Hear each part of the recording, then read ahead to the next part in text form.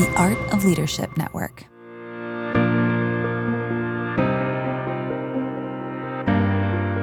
All right, podcasters, you've got a different voice as your host today. This is Sean Morgan from The Ascent Leader, and we sort of flipped the tables. I've got Andy Wood across from me, and we're going to dive into some great topics, some wisdom from Andy, his experiences, and so much more. So, Andy, welcome to your own show. Oh, it's so great to be here with you, Sean. So it's pretty cool to be able to do this. And I've been a guest on other people's podcasts, but I've never been a guest on somebody's podcast and get to ask the majority of the questions. Well, you're like the father of this podcast because of the Ascent Leader. So I'm the child running the show, and so you're a welcome guest, and it's good to have you as a host, as a guest. Yeah, So well, it's a great opportunity to pick your brain. And I got to do that on Leaders in Living Rooms with you as a guest. And I've heard a lot from the Echo Leadership podcast and other podcasts where you've been on as a guest as well. So this is a great opportunity to dial that into this audience. So you've been a church planter twice now. I have, yeah. In Texas, in California, and now, of course, leading Saddleback, which you didn't plant. I'm pretty sure you didn't plant. Is that right? I did not. I wasn't even born when the church was started. But a church with church plant culture, church plant DNA started in, was it 1980? It was 1980. And there truly is a church planting culture that is embedded in Saddleback. Yeah, which is so cool. And you carve out a lot of extra bandwidth in your life to be involved and engaged with church planters. I've seen that just relationally, but you do that with an organization called the Strategic Launch Network as well, which means it's part of who you are. Yeah. Yeah. Yeah, it wasn't a season for you. It's part of who you are. There's something unique about church planters. I find when I get together with church planters, especially with the Strategic Launch Network, we get together once a year, some of the greatest leaders in the country, in my opinion, and I always leave that time so encouraged. I do spend the majority of the time investing, but that investment, when you're around people who are hungry, and there's something about church planters that they have that hunger, you leave refreshed. So it just, for me, a lot of times it's like a good reminder for my soul. It's good for me just to be around people who are passionate about the mission. Well, let's talk about the mission of church planting, and in your experience, like, what is a successful church plant? Like, you're on mission, it's the Great Commission, or it's some blend of the Great Commission and the Great Commandment. What does success look like for a church planter? How would you answer that question? Well, first of all, I would say that there's all different types of churches, all different sizes of churches. So especially like with this podcast, last thing we want to do is say, well, this type or this size or this even philosophy of church planting is the best way to go. Right. Now, I do have my own experience, and even my wiring or shape lends itself to a certain type or philosophy of ministry. But I would say that there's a couple metrics that I would look at, and then there's both qualitative and quantitative. The qualitative side of it would be, why did a church get started? So, for example, I would embed in the definition of success the reason for starting the church. And there are sometimes where people start churches for all the wrong reasons, and embedded in that, there could be bitterness, there could be hostility, there could be like, I'm going to stick it to the church that didn't want to help me. So that mentality, I think it does really affect the culture of a church. I would say qualitatively also would be the focus on people who are far from God, people who don't normally go to church. I've never fully understood people who would start churches just to reach a bunch of people who already go to church. Like, to me, that doesn't really make sense. I would also add a church that does help people grow spiritually. So, that's harder to measure, like a church that takes people from new or exploring faith all the way to fully committed in their faith and following Jesus. But on a more quantitative side, I would say that if you look at a church plant, we talked about this in the last episode with Steve Stroop, that you want to look not so much at your week to week or even month to month, but you want to go year over year. And you want to say, okay, is this a church that is growing? Now, there's a quote that says, all healthy things grow, which is true in their infancy. It's true technically, but I think in a lot of ways, an older church, sometimes maybe it is a part of the life cycle of the organization, but a church plant should grow. Like a baby should grow, a new child should grow. So I would say growth year over year is the church moving in the right direction. And there are all kinds of factors like, are they in a transient area? Is it a college church plan or college students? A lot of that will affect the growth of the church. But I would want to see a church growing year over year. That could be 10 people, that could be 50, that could be 100, that could be 500, but it's growing. And then, So when you say growth, though, what are you looking at that tells you the church is growing? well, numerically would be, number of people that are attending the services would be one important thing. Yeah. I would also look at groups. So are people engaged in community? And year over year, is that number growing? And then the other number that is super important is the number of people getting baptized. I mean, there are a lot of things you could do to fudge baptisms and force people and, leverage emotion and all that. But at the end of the day, that's really hard to fabricate for a really long period of time. And in a church plant, if a church plant is not baptizing like 1/10 of the number of people that are coming to the church, there's probably something that should give some like maybe yellow lights going off or some kind of warning signal, like something's not right. If we're only reaching believers and we're hardly baptizing anybody, then we should pay attention to that. What are the symptoms if a church planter says, hey, we're not there? We're not at the 10% mark. We got 80 people showing up and we haven't baptized 8 people in the last year on average, or maybe the average of over a couple of years. What are the symptoms that got them there? What are the things that got them there? What are they taking their eyes off of that they maybe need to circle back to? I would say the easiest test would be, is my church the kind of church I want to bring my friends who don't know Jesus to?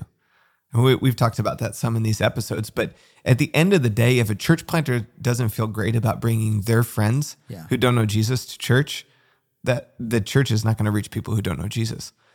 The second, that's a very strong statement. It's going to reach very few people who don't know Jesus. Sure. The second would be, does that church planter have any relationships with people who are far from God? Mm-hmm. So where is the place where you're going, whether it's like CrossFit or your neighbors or the gym or some social activity that you're involved in, your kids' sports teams, but there has to be some domain. Now, I would say when you first start the church plant, there is an aspect in both the churches that we started where all I did for a period of time was just go out and meet people, like literally go door to door. When we started our first church for college students, went door to door for like weeks on end, probably met 500 or 600 people that way.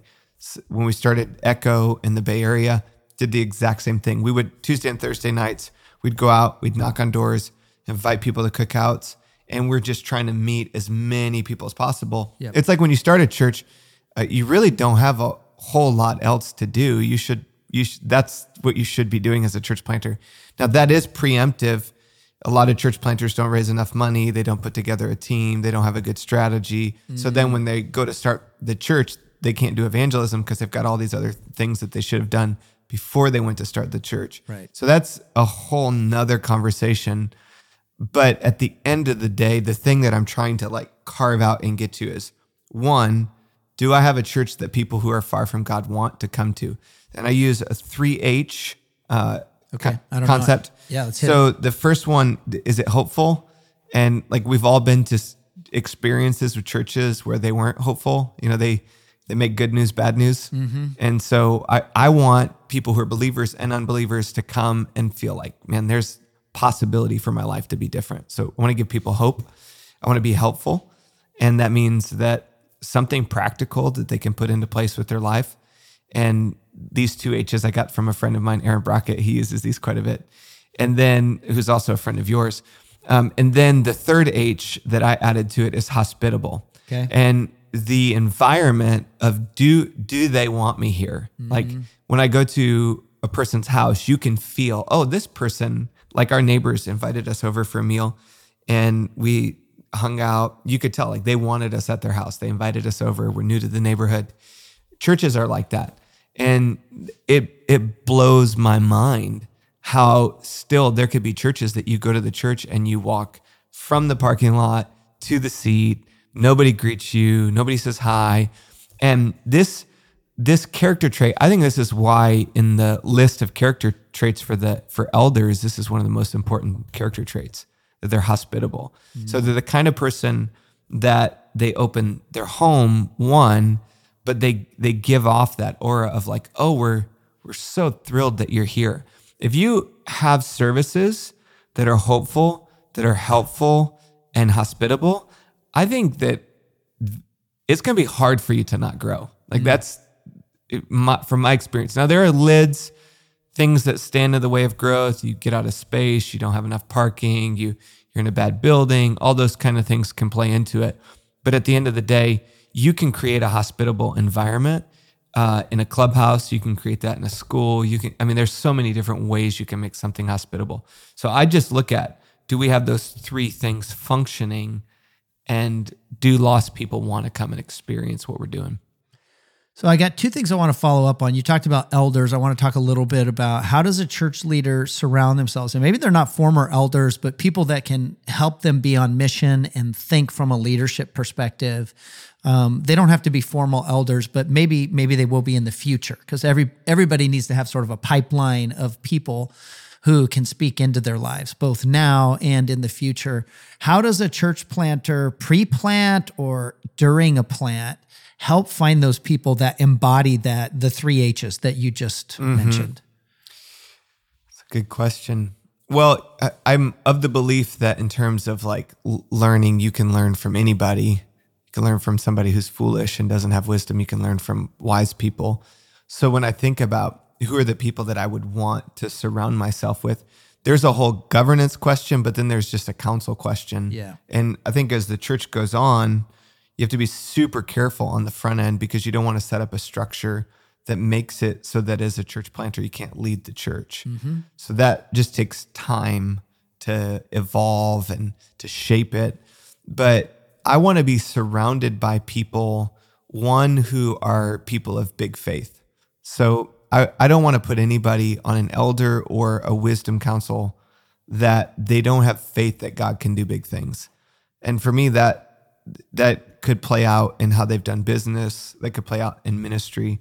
But if I'm around somebody that, it is good to have people that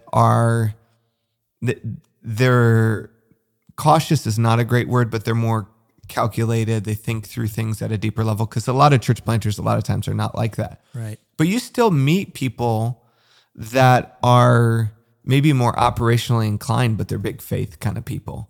And so I want to be around people who are big faith. I also want to be around people that believe in what God put in me. So a church planter, like, I believe in the call, and they don't feel like, oh, their whole reason to be here is to protect you from yourself. Like, they're actually here to help you fulfill the vision that God's put in your heart. And maybe they are there to protect you, but it's to protect you from things that could destroy your life, destroy your ministry, but they're not there to protect you from yourself. And then I would say there are some people that are wonderful people, but when it comes to being in some kind of wisdom council or governance type role, as soon as they get in those rooms, they become a different person. And we've all experienced that. Like, so church planters, like a power hungry thing. Yeah, and maybe they just feel like, oh, well, I got it because I'm in this role, in this council role or advisory role. Now I have to shift my style and be somebody that I'm, okay. I got to perform. So it could be a power hungry thing, but it could just be like a misunderstanding of the role. So all that to say, like, I want people to hold me accountable and ask me hard questions. And, that includes things like my character, stuff, pursuing Jesus. But there are certain, there are preemptive things that are health metrics in a leader's life that usually before that leader has some moral failing, that those things go out before they hit that point. So I would much rather the people in my life be proactive rather than all the way down to trying to are you looking at porn this week? Are you doing not that those questions aren't bad, but if these other things are in place in my life, then the likelihood of having a moral failing is so much smaller. I don't know if I'm making sense here. Yeah, I think so. So you're just talking about proactive in terms of working on you, how's your walk with Jesus? Yeah, I give questions. Tell me tell me, like if you were to sit down with me for a cup of coffee and you wanted to really pry into how are you doing spiritually as a leader, you'd ask me questions like, hey, tell me about your relationship with God. Like what's your time with God been like? Have you been connecting with him? What are some things that God's asked you to do recently? Is there anything he's asked you to do that you're not doing? Tell me about, tell me about your relationship with your wife. How are you guys doing in your marriage? What are some areas that are concerning for you right now when you think about your own life? What can I be praying for you about? If the enemy were to take you out, what would be the area that he would take you out? Like those questions are much more, I know church planters, to be honest, my experience has not been like that. I've had so many great men and women in my life that have been so wonderful, asked hard questions, but also been supportive of the vision. But I know church planters that in the name of I'm going to be accountable, put themselves in a situation where they are accountable, but they're not free to lead. And I have this kind of ladder that I draw sometimes with accountability, responsibility, and authority. And anytime you get out of whack, you want authority, responsibility, and accountability to be equal. So if I'm fully responsible for an organization, I should have the authority to lead, but I'm also accountable for that role. Yeah. And so the higher up, maybe the less micromanaging you're doing on a person's leadership, but they're still accountable for that. Yeah, that's good. Okay. That was a total tangent. It was a tangent. So I'm going to bring us back to a church planting thought that I had when we were talking. And just so your listeners who are church planters and people who are involved in church plant, I grew up in a church plant, planted actually in 1979, right about the time Saddleback was planted. And that church is a great church, still in existence in Colorado. And then I was involved in a church plant in Northern California where I eventually came on staff. So I'm not just a poser, I promise. But here's a thought, is that you launch and all of this is so clear and so passionate to you, and you begin to get traction with people who catch the vision and they sense what's in you. And so as you reach and grow and do ministry, you need to delegate things, right? And so I always joke with pastors like, hey, when you're a church planter, who's your this person or that person? Who's your children's pastor? Who's your discipleship pastor? And the answer is whoever will say yes often, right? Whoever's there. But the conversation or question is really about delegation. So as you delegate, in particular, I want to talk about hospitality, because that was something that you talked about that I think is very important for people to feel that you thought about them before they got there. And I've seen hospitality just in my church leadership days get delegated and then sort of drop off the deep end. And it goes from, hey, guests are coming over for brunch to my next door neighbors coming over for lunch. And those are different levels of hospitality, cleaning the house, preparing, those types of things. How do you delegate when you see decay, especially with some of those things, like really important, critical things like hospitality? So can I just ask for a little clarification? Sure. So when you say, how do you delegate when you see decay? Do you mean like if I look at something and it's decaying, what do you do at that point? Or how do you... Yeah, let me re-ask it. So when you've delegated with high hopes and then seen decay, like, oh, we lowered the bar in that area, we're not hitting the mark. How do you, as a leader, get involved but continue to delegate to where you don't have to have your hands on everything? Yeah. Well, the first question I want to know is the person, first of all, passionate about the thing that I've asked them to do? And then the second, are they shaped to do or wired to do the thing that we've asked them to do? That would usually be my first go-to. Okay. Because I think if people are going to they're going to soar a lot more if they're in a lane that God has designed them to be in. I always want to look at that first. But let's say I delegate something, of course, I'm going to address this as a church planter, not as where I am now in my role. Because the way I would handle it with 3 people on a team with a couple hundred is way different than now. Yeah. But I would first want to go back to, one, have my expectations been made clear? or have our expectations been made clear? Like what we're asking them to do. That's great. So I always want to like redefine, okay, hey, maybe I want to start with me. Perhaps maybe I haven't been clear with what we are expecting with this role or this assignment. So I always do, I'm like a one-pager nerd. Like I want to have a one-pager. Okay, here is the list of expectations for this area. And it could start philosophically or even just in terms of environment or culture, but then getting into specifics. And then from there, I would also say, okay, if I'm looking at something that is happening, first of all, I want to see a pattern. Like I want to say, okay, is this a pattern that needs to be addressed? Is this an instance or a pattern? And when there's a pattern, then I'm like, okay, well, it needs to be addressed. And I want to have a conversation.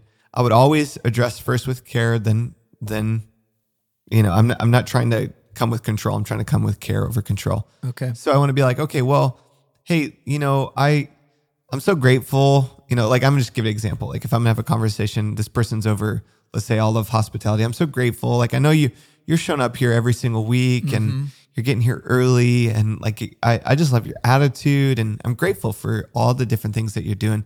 I know that you care about this area and I know that we both want to make it great.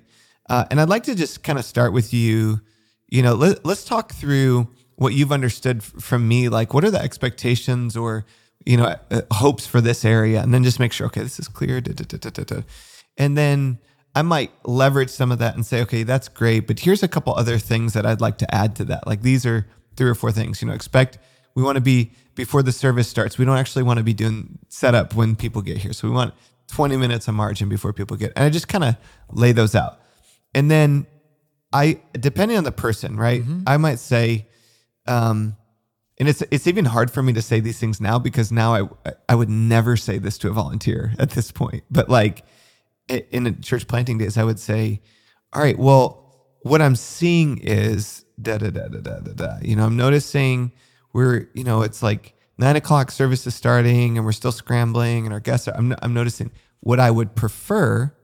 And then I would line out, okay, this is what I would prefer to see. Yeah. Now I really want to help you. Are there any like resources or are there any challenges that you're having that I could help with? And then let them kind of talk through it and then let them unpack, okay, this is what is happening. So I would do it much more relational, kind of talking through it and then making sure that person understands expectations. Yeah, so it's expectations and equipping, right? Yeah. So expectations and equipping, and ultimately expectations have to be received and understood, right? If they're not clear enough, they're not received, they're not understood, then you've got sort of a goal in mind that's going to get missed every time. So that's good. We talked a little bit earlier about these 3 ideas of character, passion, and shape.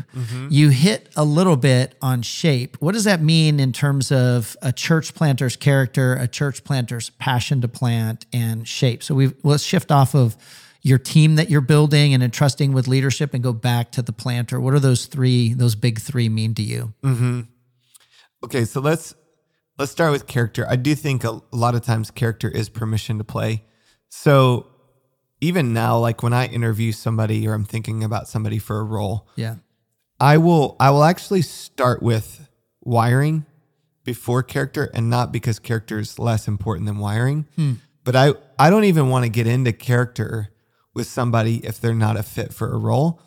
And part of it is just because like, oh, well, if this person is not a fit, I don't really want to ask them about, you don't want to go down that road. Do you have a porn addiction? Like I don't want to go down that road. Okay. Does that make sense? Yep. So I would start with wiring, but I'm going to go character first because it's the most important. Okay. Does that make sense? Yeah. So on character, one of the most important character traits in a church planter is teachability or humility, the combo of teachability and humility. And it's the realization, like, I don't have all the answers. I'm still learning. I'm still growing. I'm curious. I'm hungry, that learner.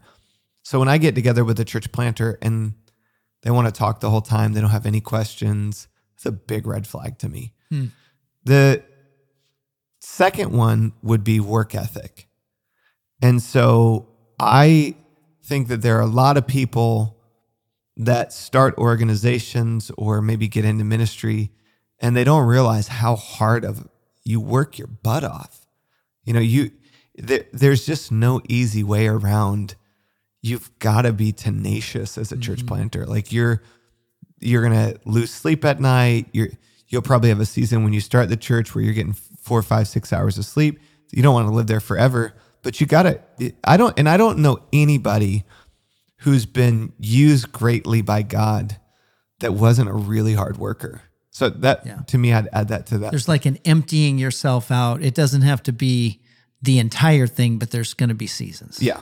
Yeah. And you go in rhythms and you have to have breaks and all that. But at the end of the day, like, you got to be a hard worker. Okay. So does that fall under character, or are we shifting to passion, or are we adding to the list? I'd put hard work on character. Okay. I put it in there. Okay.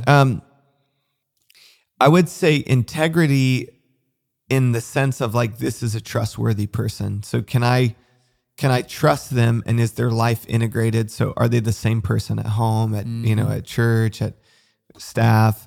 And the concept that's two concepts that are super helpful for me, even as I'm evaluating integrity, is 360. Like, are they the same person with, some people are, they kiss up and pee down. Yeah. You've heard that. Yeah. And some people are like a thorn, where they're great with everybody around them, but they're to their supervisor or their boss, they're a thorn. And I want to look at 360, and then I want to look at the wake. So what follows behind a person in terms of relationships and responsibilities. That's really good. And this is another Henry Cloud kind of concept, but do they have a strain of broken relationships behind them? Or are they the kind of person like, oh, they've got a bunch of friends from that season of life, and they got a bunch of friends from that season of life?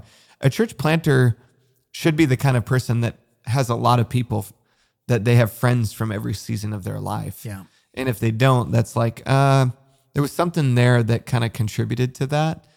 And to me, those are all a part of the package. There's a lot more, but that's kind of So that's part of the character package. And it sounds like, I think, who knows who said this, but the best way to tell future performance is to look at past performance, right? And that's what I'm hearing from you, is look and see, do you see these qualities that are highly necessary to be ingrained in the leader, especially in the season of a church plant? Do you see them already in the past? Don't expect that this one event of planting a church is going to change all that for you. Yeah, you're looking for the pattern of behavior in their past. With that would come the whole issue of competency. Okay. And so what are they good at? I personally would be concerned about planting a church with somebody or investing in somebody who's never started anything. Okay. And so purely, truly entrepreneurial people they're starting stuff when they're 15, 16 years old. And so I don't mean this to be boastful. I am a church planter. I'm wired by God. Even like 14 years into Echo, when you're at a conference and they're like, okay, church planters, raise your hand. Like, I still raise my hand, and it's in me. When I was 15, 16 years old, I started Bible studies at school. I planned an event in high school for kids that, like a little over 100 kids in my high school came in the cafeteria. Same thing in college. Felipe, the executive pastor, now lead pastor at Echo, he and I started in college. We started a Bible study. We had 50 kids in a dorm room. We started student ministry. So by the time I was 21 and then I was assessed to be a church planter, I had about 5 or 6 things that I had already started. Yeah. And nobody had to say, oh, go start this. It was just like, it's just in me. I can't help myself. So this is some of are you speaking more to passion or shape? The wiring? Well, I think it in the sense of, so you could be a church planter or you could be an entrepreneur, and the gene is similar. And I think that's shape. Well, shape is, if you take the pure acronym shape, but it really is a wiring issue. Like, do I have the natural wiring to not be uncomfortable in the unknown. Yeah. Like, I don't know where the money's going to come from. Where are the people going to come from? I don't know where the people are going to come from.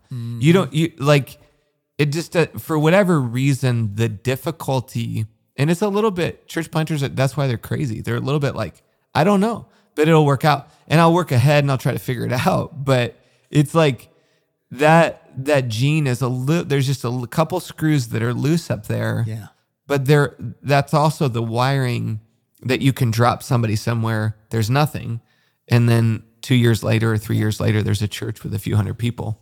And it's almost like passion then is just the igniter of that. You're talking about like, how do you get flame? Well, you have fuel, you have oxygen, and you have heat, and you get flame. And so it's almost like passion then is that last ingredient. So you've got the basic making and character and wiring and shape of risk-taking and futuristic, seeing clearly what doesn't exist, but still being able to see it clearly. So is passion the final ingredient of what pushes you into, I can't sleep at night until I go after this? Yeah. Yeah, I think as a church planter, you need a couple stories that like grip you, that are almost to the point of obsession. Okay. And so, for example, I had good friends in high school that didn't know Jesus. And it really bothered me when I thought about all my friends who didn't know Jesus and the thought of eternity apart from him. And that thought drove me. It's like, okay, in high school, sitting in a church service in a really liturgical, kind of almost dead church, I'm like, there's all this money, there are all these resources, and if there was something inside of me, it's like, it just shouldn't be like this. It should be different. Yeah, it's not relevant in those guys' lives. Yeah. And then I'm like, well, I can't bring my friends to church. And then I had this whole list of guys. So I was actually, Rick Warren and I were talking about this yesterday. And it was funny because we were actually talking about church planting. And so I was having conversations with other pastors and talking about even here at Saddleback. And I was like, well, maybe as I talked to some other senior leaders in transitions, I'm like, well, maybe I'm going too fast. Like maybe I'm too aggressive, and the speed at which, and so I was actually kind of bouncing that off of Rick. I was like, well, am I going too fast? And Rick was like, Andy, you're a church planter. I'm a church planter. We're both church planters. Saddleback is a church planting culture. And if you weren't moving fast, it would be off for the culture of Saddleback. And then he told me, he said, I'm going to take you over to my library sometime. He says, I've got this Bible. And this is one of the differences between me and Pastor Rick, is that he's a good, he keeps really good records of things. Like so he has this Bible, and he says, I've got in my Bible a list of about like 20 names of people I'd pray for in high school. And he said when they would come to faith, I would put like a little star next to their name, and I would pray for them every single day. And when I was in high school, I had a legal pad next to my bed, and it was set. I had this like white, almost like IKEA style bed, and above me was this little kind of shelf. And I would write down the names of people that didn't know Jesus. And I literally can remember in high school, like being on my knees next to my bed and praying, God, somehow save these friends of mine. And that vision it literally has gripped me my whole life. I would be willing to start from scratch again with no resources to be in an environment where I can reach people who are far from God. It just, none of the other stuff, the money, the buildings, the staff, like if I had to choose all that to be an environment where I just had to cater to Christians versus from scratch. And that's what makes a church planter a church planter. It's like, I don't care about having all that stuff. I care about reaching people who are far from God. And then all that other stuff follows in the wake of the vision. Absolutely. I love it because, I've had these discussions with churches, and I've spent 80% of my time and energy the last 7 years on leadership transitions, taking existing churches and helping a new leader thrive in that environment. And I've had a few conversations with churches where I've said, I think this is a side note, I think it's theologically sound, but I've said, God doesn't need your church and he doesn't need you. Look at the churches over history. How many of them are still around?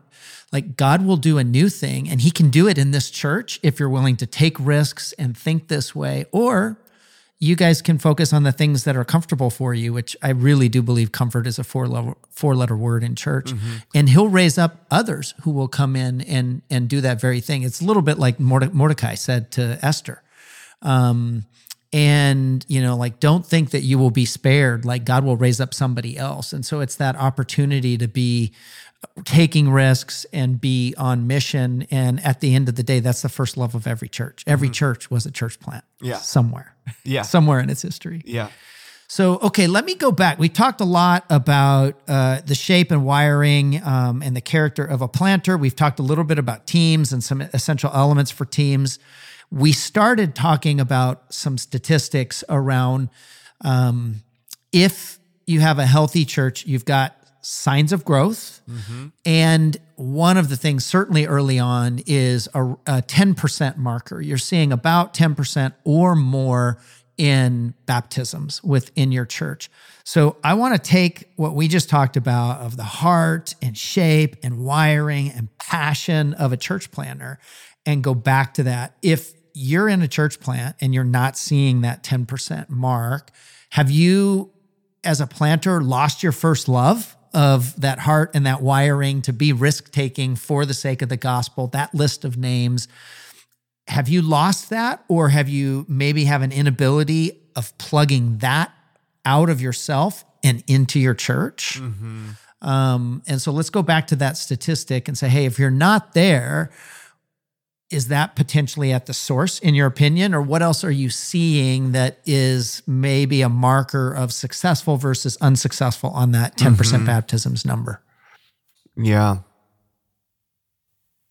I think that there's two factors at play, right? So one is your heart, and is your heart in the right spot? Okay. And then the other would be your hands, like your giftedness. And so and maybe I could throw in a third with your head in your philosophy of ministry.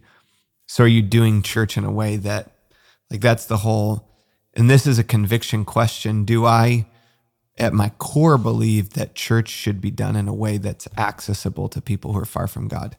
So if I have the passion for it, but my model or my method or my approach doesn't match my passion, so I could be really passionate, but then still have an environment that's not conducive. So I would evaluate all of that. But another very key component is the spiritual gift of leadership. So if I look up, this is all Maxwell stuff, but if I look up and nobody's following me, I'm not a leader. And sometimes you get people who are very passionate about things, but they're not able to mobilize others in that direction. So for example, hopefully this doesn't sound bad. I love prayer warriors. I love people who really care about prayer. And in the last couple of years, God's really strengthened my passion around how prayer integrates with the Great Commission and all that. But it's rare to find somebody who's passionate about prayer and has that gift and also has the spiritual gift of leadership. So sometimes you get somebody who's really passionate about prayer, but they're praying, they have a hard time building a prayer ministry because they don't have that gift. I think the same is true with evangelism. You get somebody, sometimes you get people, but a lot of times evangelism and leadership can come hand in hand. And I think that that's a really good question to ask, is evaluating, am I the kind of person that's wired to lead? And there's some things that you can look at to see, am I a leader? But the biggest one is anybody following That's me? great. That's great.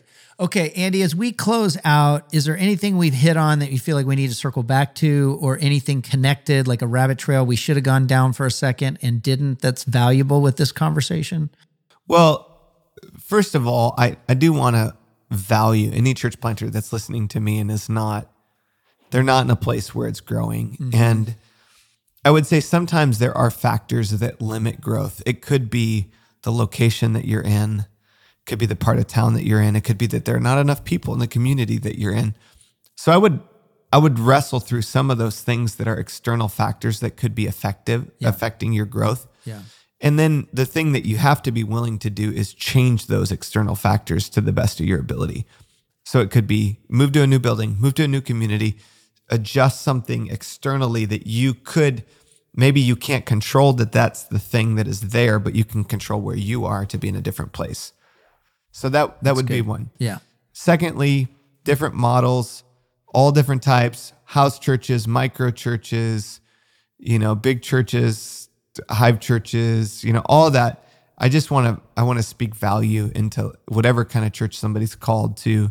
And last thing I want to do in my thinking, because I do have a way of doing church, am I thinking to diminish a different style of church? And then I would just say, stay faithful. So every organization hits plateaus. So every church that grows over the long haul has seasons of pruning and God trimming things back. And that's where your intuition and your alignment with God as a church planter is important, because I've had times where I'm like, okay, God is doing some things to prune us, to get us ready for the next wave of what he wants to do.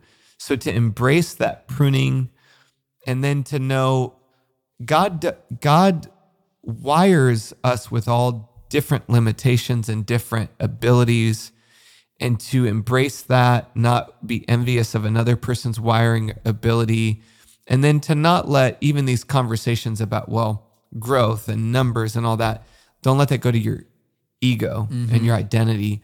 And the more secure a church planter is in who God's made them to be in their own identity, the less all these conversations have to happen. Like you got to talk about these things as a leader. But if the core of like who I am as a son of God is not secure, then if it's not going the way I want it to, I feel insecure. Right. But if I'm secure in my relationship with God and have confidence before him, then all these conversations they're just more curiosity, there's more freedom, there's more peace. So I just encourage church planters to really make sure that part of their life is solid, and it'll give you a lot more liberty when it comes to the growth of the church. Yeah, that's so good. That's one of those things I think that pastors often neglect the most, right? Is the things closest to you, your walk with Jesus, your family, and the church. There's so much pressure and other things that the church seems to take on. Yeah, and one of the things that like your church planters go through hell. Like spiritual hell. Like they get bombarded because you're starting new work. You're taking territory. And at the end of the day, if you are confident that you're right with God and you're being obedient to him and you're right with your family, you can go through a whole lot of crap. Absolutely. And be fine. Absolutely. And I think that's the key thing to keep coming back to. Am I obedient to the voice of God for my life and for our church? So good. Everybody, thank you for listening to The Unfair Advantage, where at least on this episode, your host, Andy Wood, is your guest. And that was awesome for me to step in and be the guest host. And I do want to point you, first of all, if this resource has been valuable to you, subscribe, post on social, point other planters in this direction. And then secondly, at The Ascent Leader, theascentleader.org is our website. And we have cohorts launching every few months that are peer-to-peer groups with church planters. And if there's one thing leaders need, it's allies and confidants. We provide an environment for that most church planters, most pastors and ministry leaders don't have access to in their own world. You've got access to incredible mentors to sort of come underneath their leadership, and a coach that's part of your life to help walk through the different seasons of the church plant. And all of that you can check out at theascentleader.org. Thanks for listening.